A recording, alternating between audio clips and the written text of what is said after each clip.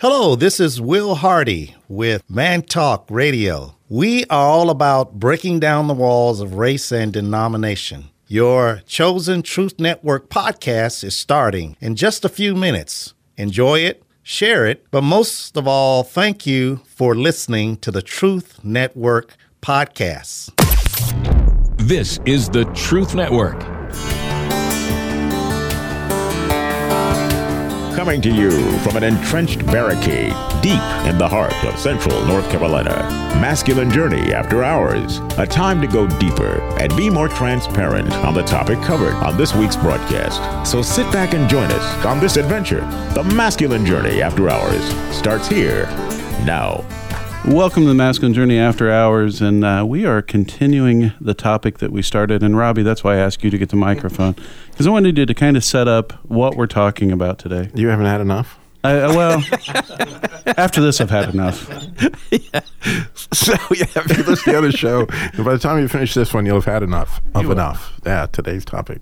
So, last week we talked about, loving in spite of, not loving in spite, but loving, when you're getting trampled on to some extent and continuing to love. And so that left the question, kind of out there, when is enough? And again, another disclaimer, this is not Robbie giving anybody permission to opt out of a relationship. It's just, how do we get to that place where we can sense a peace from God on where he wants us in this relationship? And as Andy put it so well in the regular show, there's a time to love and a time to hate. And there's a time to gather stones.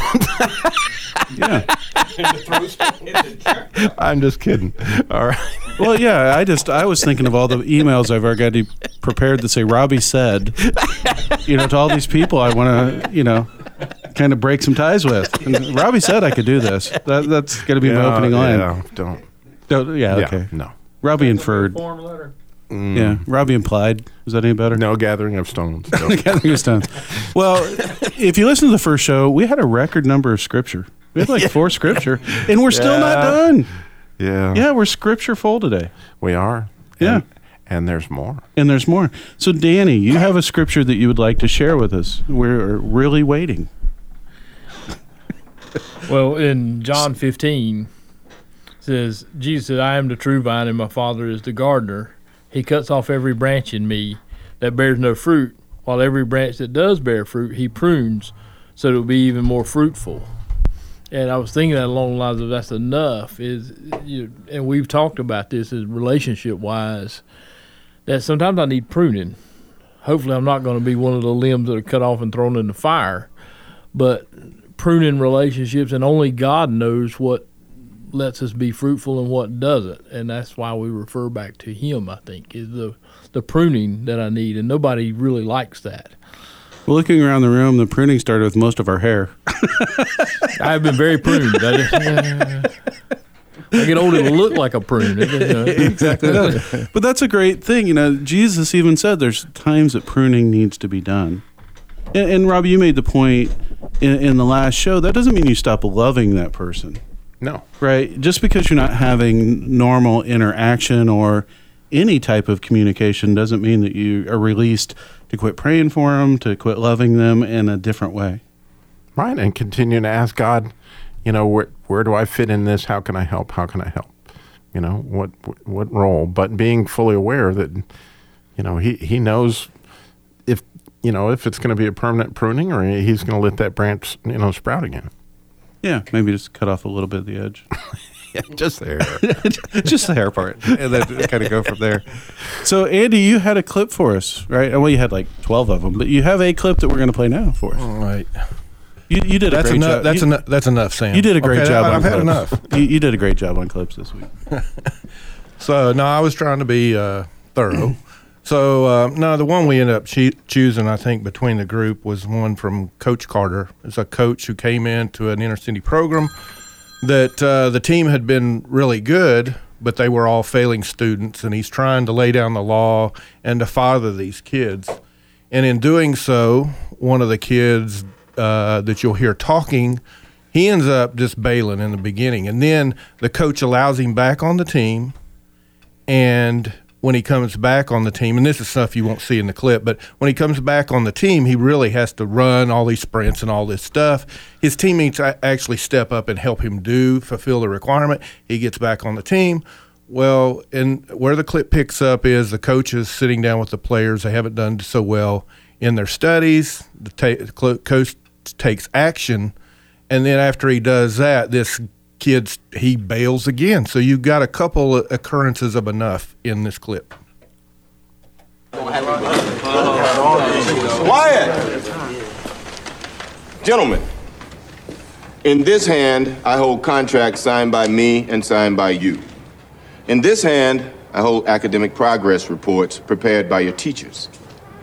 We have 6 players failing at least one class, 8 players getting incompletes based on attendance.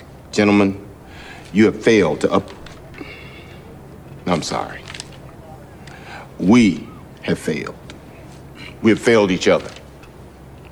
Now, there are some of you who have upheld this contract, but know that we are a team.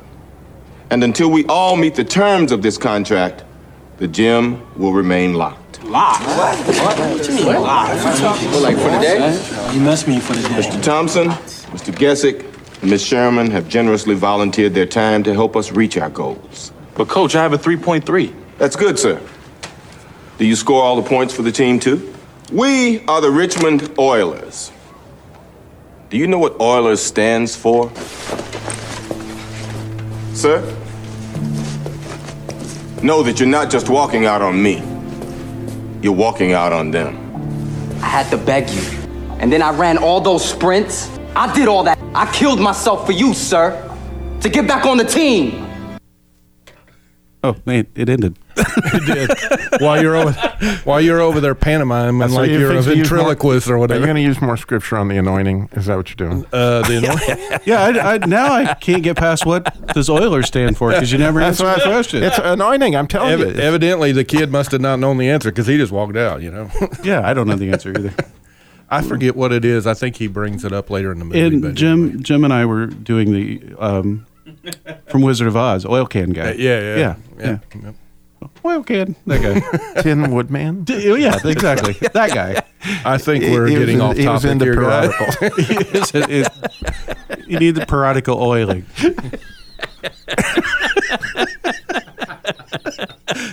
If you don't get that reference, you got to listen to the first show. Exactly. That's the hook to the other show, right? It is. So in that, I mean, sometimes saying enough is the right thing, right? But it's again, we get back to walking with God in it. Yep. As we were sitting there, and when that clip was playing, when I was not acting like the 10 man with Jim, I was thinking about a company I work for in California. And if you don't know a whole lot about me, I'm pretty loyal to the companies that I work for. I was with the company in Indiana 17 years before they closed their doors. I've been with my current company 8 years. I get with a company. If I believe in the company, I stay with the company. And so I was with the company. I was a young builder, had a lot going on, had a lot of houses going. We had probably about between 80 and 100 houses going. There was about 5 of us that worked there, and I was in charge. And I had a boss that came in that didn't hire me, but he came in after I was working there. And he spent the next 6 months telling me how I was not fit to do the job. I was too young. They never should have put me in that position, that kind of thing. And then he was amazingly surprised when I quit and tried to talk me out of quitting. But when I look back at that, it was at the point when I could say, you know what, I had enough. And I went to work for another company and stayed with them. The whole rest of the time I was in California till the recession hit out there and construction shut down. I was with them pretty much most of the rest of the time, but I went to work for somebody that appreciated. Right? And I think sometimes we look at that enough as always being unhealthy, and it can be very healthy if we're walking in God with it. Yeah, I think there's a time that we as people, God intends us to have enough at a point in time. I mean, Paul and Barnabas had a time where there was enough. They just weren't seeing things eye to eye, and they came back together later on. It was that time that they need a separation. I mean, and I think a lot of us, to Robbie, Robbie, we know that he's faithful. Jesus says, I'm going to drop some scripture for you guys again. Hebrews 13:5, he says, I will never leave you or forsake you. So that really puts something in our heart. That's the standard. Okay, Jesus will never leave anybody, therefore neither should I. But, as individuals, as broken human beings, there's times where we just have to, put some space between us and the other person, because like we were talking about earlier, your heart can't always stay engaged, and it's not necessarily meant to, particularly if you have two individuals with separate visions, Yeah, and I think God continually puts us in, and we've talked about it. Ransom Heart, Wild at Heart team wrote a book about the divine conspiracy, right, where God actually puts you with people that will help rub off the rough edges, right, to become more of a polished product. And that's not what we're talking about, because I think that's just part of being in a relationship. We all need to grow and change and become better people, right, because the world's kind of stripped us down, and we're a work in progress type thing. I think it becomes on the unhealthy side when you start losing sight of who you are, right? When you no longer know who you are in the midst of a relationship, or for you to stay in that relationship, you'd have to pretty much give up your values, or how you see life, those types of things. And then you have to say, okay, this is not at a healthy place, right, God? And I need you to let me know how to handle this. Maybe not even at that point are you supposed to bail, but at least definitely keep taking it back to God, saying, God, I can't stay in this place. What do I do here? Because I don't think he wants us in those places that are truly unhealthy for us. Right? So everybody's quiet. Rodney, you have a clip, and this is probably the most positive. It actually is the most positive clip we're going to play tonight. It kind of depends on if you're looking at the whole movie or just at the clip portion. Well, I think when you explain it, they'll find out why it's so positive. Yeah, so Schindler's List isn't the most uplifting movie, of course, but I think most people probably have seen it. If you haven't, you definitely need to. It is set in Poland in World War II, and Schindler is a businessman who decides he's going to make his fortune, by bribing the Nazi party into giving him factories. He's like, I'm going to hire the Jews because they're cheap labor. And the next thing you know, he's developing relationships with these folks that he's working with. He begins to become friends. Then he basically loves the people and gets caught up in their plight and actually becomes their savior. Ends up saving well over 1,000 people from going to concentration camps and from going to Auschwitz. And the actual list itself is specifically 850 people at the end of the war, when everything was about lost for Nazi Germany. They said, okay, we're going to send these people to Auschwitz. And he says probably the last thing he had for his money, he was able to get this 850 people sent to his factory in another city. So he was able to keep saving people. He made a lot of money in this business and then used it all and ended up broke at the end of the war because he was doing everything he could to save Jewish lives. And where this clip picks up is the war's ended. He's walking out of the factory. All the Jewish workers that he had are standing around looking at him, watching him come out, and he's just kind of saying what he wants to give to everybody. He's like, everybody should have this. And then he gets out there, and they have a letter that everyone has signed that basically is saying, no, this man is a good man. Don't arrest him, and everybody in the factory signs it. That's one thing to watch for. The next thing is you'll hear is that they gave him a ring, and he can't read it, so they explain what it says in Hebrew, so listen for that.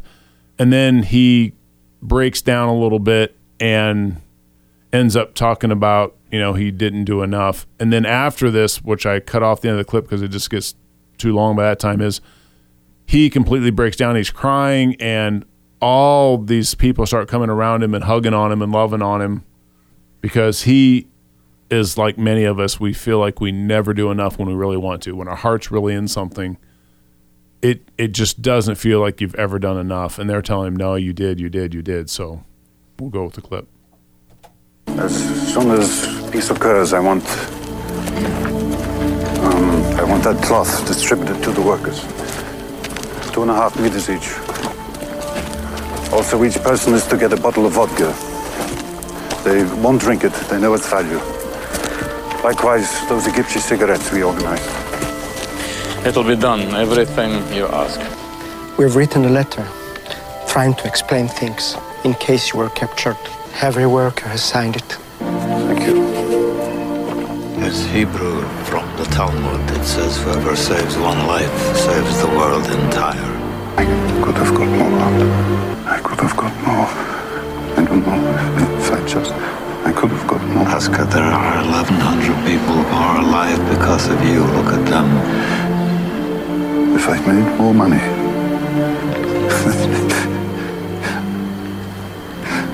I threw away so much money. You have no idea. If I just... There will be generations because of what you did. I didn't do enough. You did so much. So, Rodney, that clip, you obviously have somebody that made a huge impact to their time, and then obviously generations that followed, as it said in that clip. But, I was thinking, as I was listening to that, if you go back to Desmond Doss's story, this whole concept of just one more. Right. Just one more. And I think that, you get to see them mirror God's heart. Yeah. In the fact that, they don't want to see anyone lost or anyone perish that doesn't need to. And that's not what we're talking about, in this, but we are, talking about that time to say, when is my heart valuable enough that I need to step out of this area? But that's a healthy, very healthy way that someone said that there's enough here and I got to do something about it. Right. And then you can get so caught up in that becomes the ulterior motives. I got to keep going and going and going. And now he could be wrecked by always living his life saying, I never got the one more. But he's got to be able to say, I did do enough. God is very pleased here. And take that and run with that in his heart. Because if you allow those little one things, because we're never perfect, if you allow all those little small things to really eat at you and you never just put them at the foot of the cross, they're going to eat you alive over time. And that's what the enemy gets that foothold on, makes those agreements with you, and then next thing you know, you're getting slatted up against the wall. So I've heard it said, and it keeps running around in my soul, kind of, that every religion in the world, with the exception of Christianity, says do, where Christianity says done.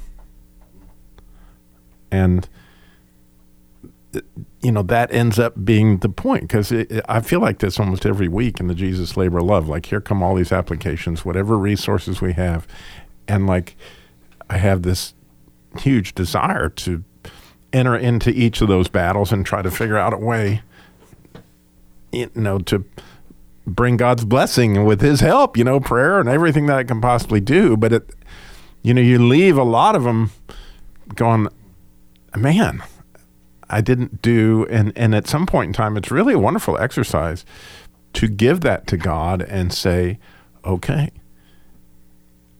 I didn't get that. What do you want me to do with this? And it's an individual, what Jim said as we were prepping for the show. Almost every one of those things is an opportunity for you to surrender to the one who actually did get it done. And it was enough, right? Yeah, and it's hard. I think that if left to our own, we would leave relationships way too early, way too late, because we'll take on things that we're not meant to take on. I think that there's a healthy place, as you listen to the Schindler's List thing, of saying, I wished I could have done more. Mm-hmm. And then there becomes an unhealthy place of feeling like it was all up to me. Yeah. Right? And I think that that's the risk we take in a regular relationship as well, to, we don't include God in the midst of it, and we say, okay, if I could just do this better, if I could just do this differently, if I could just I, right? Instead of going to God and saying, God, what do you want from me? Yeah, and it's hard to find that balance always between, it's very easy to run to, I got to do more, or got to do more, or I got to do nothing. Mm-hmm. But there's a balance is really somewhere in between, and that's where you got to basically search with God and find that. And go to him and ask him. He'll reveal to you. If you go earnestly, it may not be what you want to hear, but you have to be open and obedient to hear and do what he says. That's the hard part. Yeah, I mean, I'm saying the same thing you guys are saying, but just it gets into a matter of what part came with us as part of the fall and being an orphan child is we wanted to take control upon ourselves. So all relationships, successes are up to us, and I'm going to stay faithful and keep going after that person indefinitely. That's not what God intended. Anytime you take on control and get him out of the mix of actually being the one in control and getting guidance from him, you're messing up. I mean, that's my take on it, because that's what I've done a big part of my time, big part of my life, and it's nice not to feel. It takes the pressure off when you feel like you're the glue that holds a relationship together, or whether somebody chooses to do right or not, or whatever. It's not our job to function in the role of God. Right, and I think that as you go through life and your relationships, a lot of things you have to ask yourself is, am I growing in this relationship? Is this relationship helping me be a better man or woman? And where's this relationship taking me next? We all know those relationships that take us down bad roads. Those relationships we probably should follow into the depths of, sin and so on and so forth. But I think if we honestly look at the relationships, bathe it in prayer, like we've been talking about, go to God, say, God, what do you want me to do here? What do you want me to do there? You may not get the answer right away, because sometimes the person has to grow, or you need to grow in order to repair or heal a relationship, or to continue, as the case may be. And like Robbie was saying, sometimes those relationships are never recovered. Mm-hmm. Yeah, I know if our buddy Jim Graham was here, and I hope he's feeling better. I know he wasn't feeling well this week. He would talk about in his story, which he shared on the air many times, of there's a period to weather the storm, right? That not every relationship, and Harold, you could probably speak to this more than anyone in the room. You've been married a lot of years, But when I don't remember, BC sometime, but yeah. No, you've been married 56 years, right? Yeah, counting our engagement time, I've had my sweetheart now for 58 years. It's not enough. It's not enough. It's not enough. How do you know that? Do you look at the abacus you started counting the years on? Well, I can only say that, if God gave me another 40 years, it still probably wouldn't be enough. And to me, that's the other side of the issue about enough. A lot of our discussion has been of when you reach your limit. Well, with my sweetheart and me, there is no limit, and I feel so blessed. We both want to serve God. We try our best. He's at the center of our relationship, and I can't say that there's enough, even after all these years. So you just sit around singing Kumbaya. You never argue. You never have a crossword. Oh, Robbie's busting out in laughter. Load the dishwasher together or anything like that. Because Robbie knows only both periodically, right? We have extreme difficulty communicating. My wife throws hand grenades. I use a sniper rifle. She was a second grade school teacher. I was a systems analyst, computer programmer. We are so different. And we do have difficulty communicating. She thinks that I'm a mind reader. I'm really not. But our love for one another and our love for God keeps us looking for the more, but it'll never be enough. Right. Thank you. That's a good word, though, to really, that's wisdom, because, we know that, but, some of us had challenges in our relationships, but just to hear that's the perspective we should hold on to, that, we always continue to go the extra mile, even though I think there's certain situations, but to be that committed to your wife, that's awesome. Yeah, and Harold, I know that there's been rocky times, but it's the love that you have for each other and love for God that's helped you get through it. So as somebody that, has really been blessed to walk with Harold and Jan closely, during the few fairly vocal outbursts The beauty of it, because Danny said it earlier, that you got to have two people plowing, right? And I watched them both swallow like 14 gallons of pride in order to enter in to try to figure out where do they go from here, in spite of the fact that you can see by the red faces and the bubbling over. But then I also have to say, is watching these two, is they do express their displeasure with each other.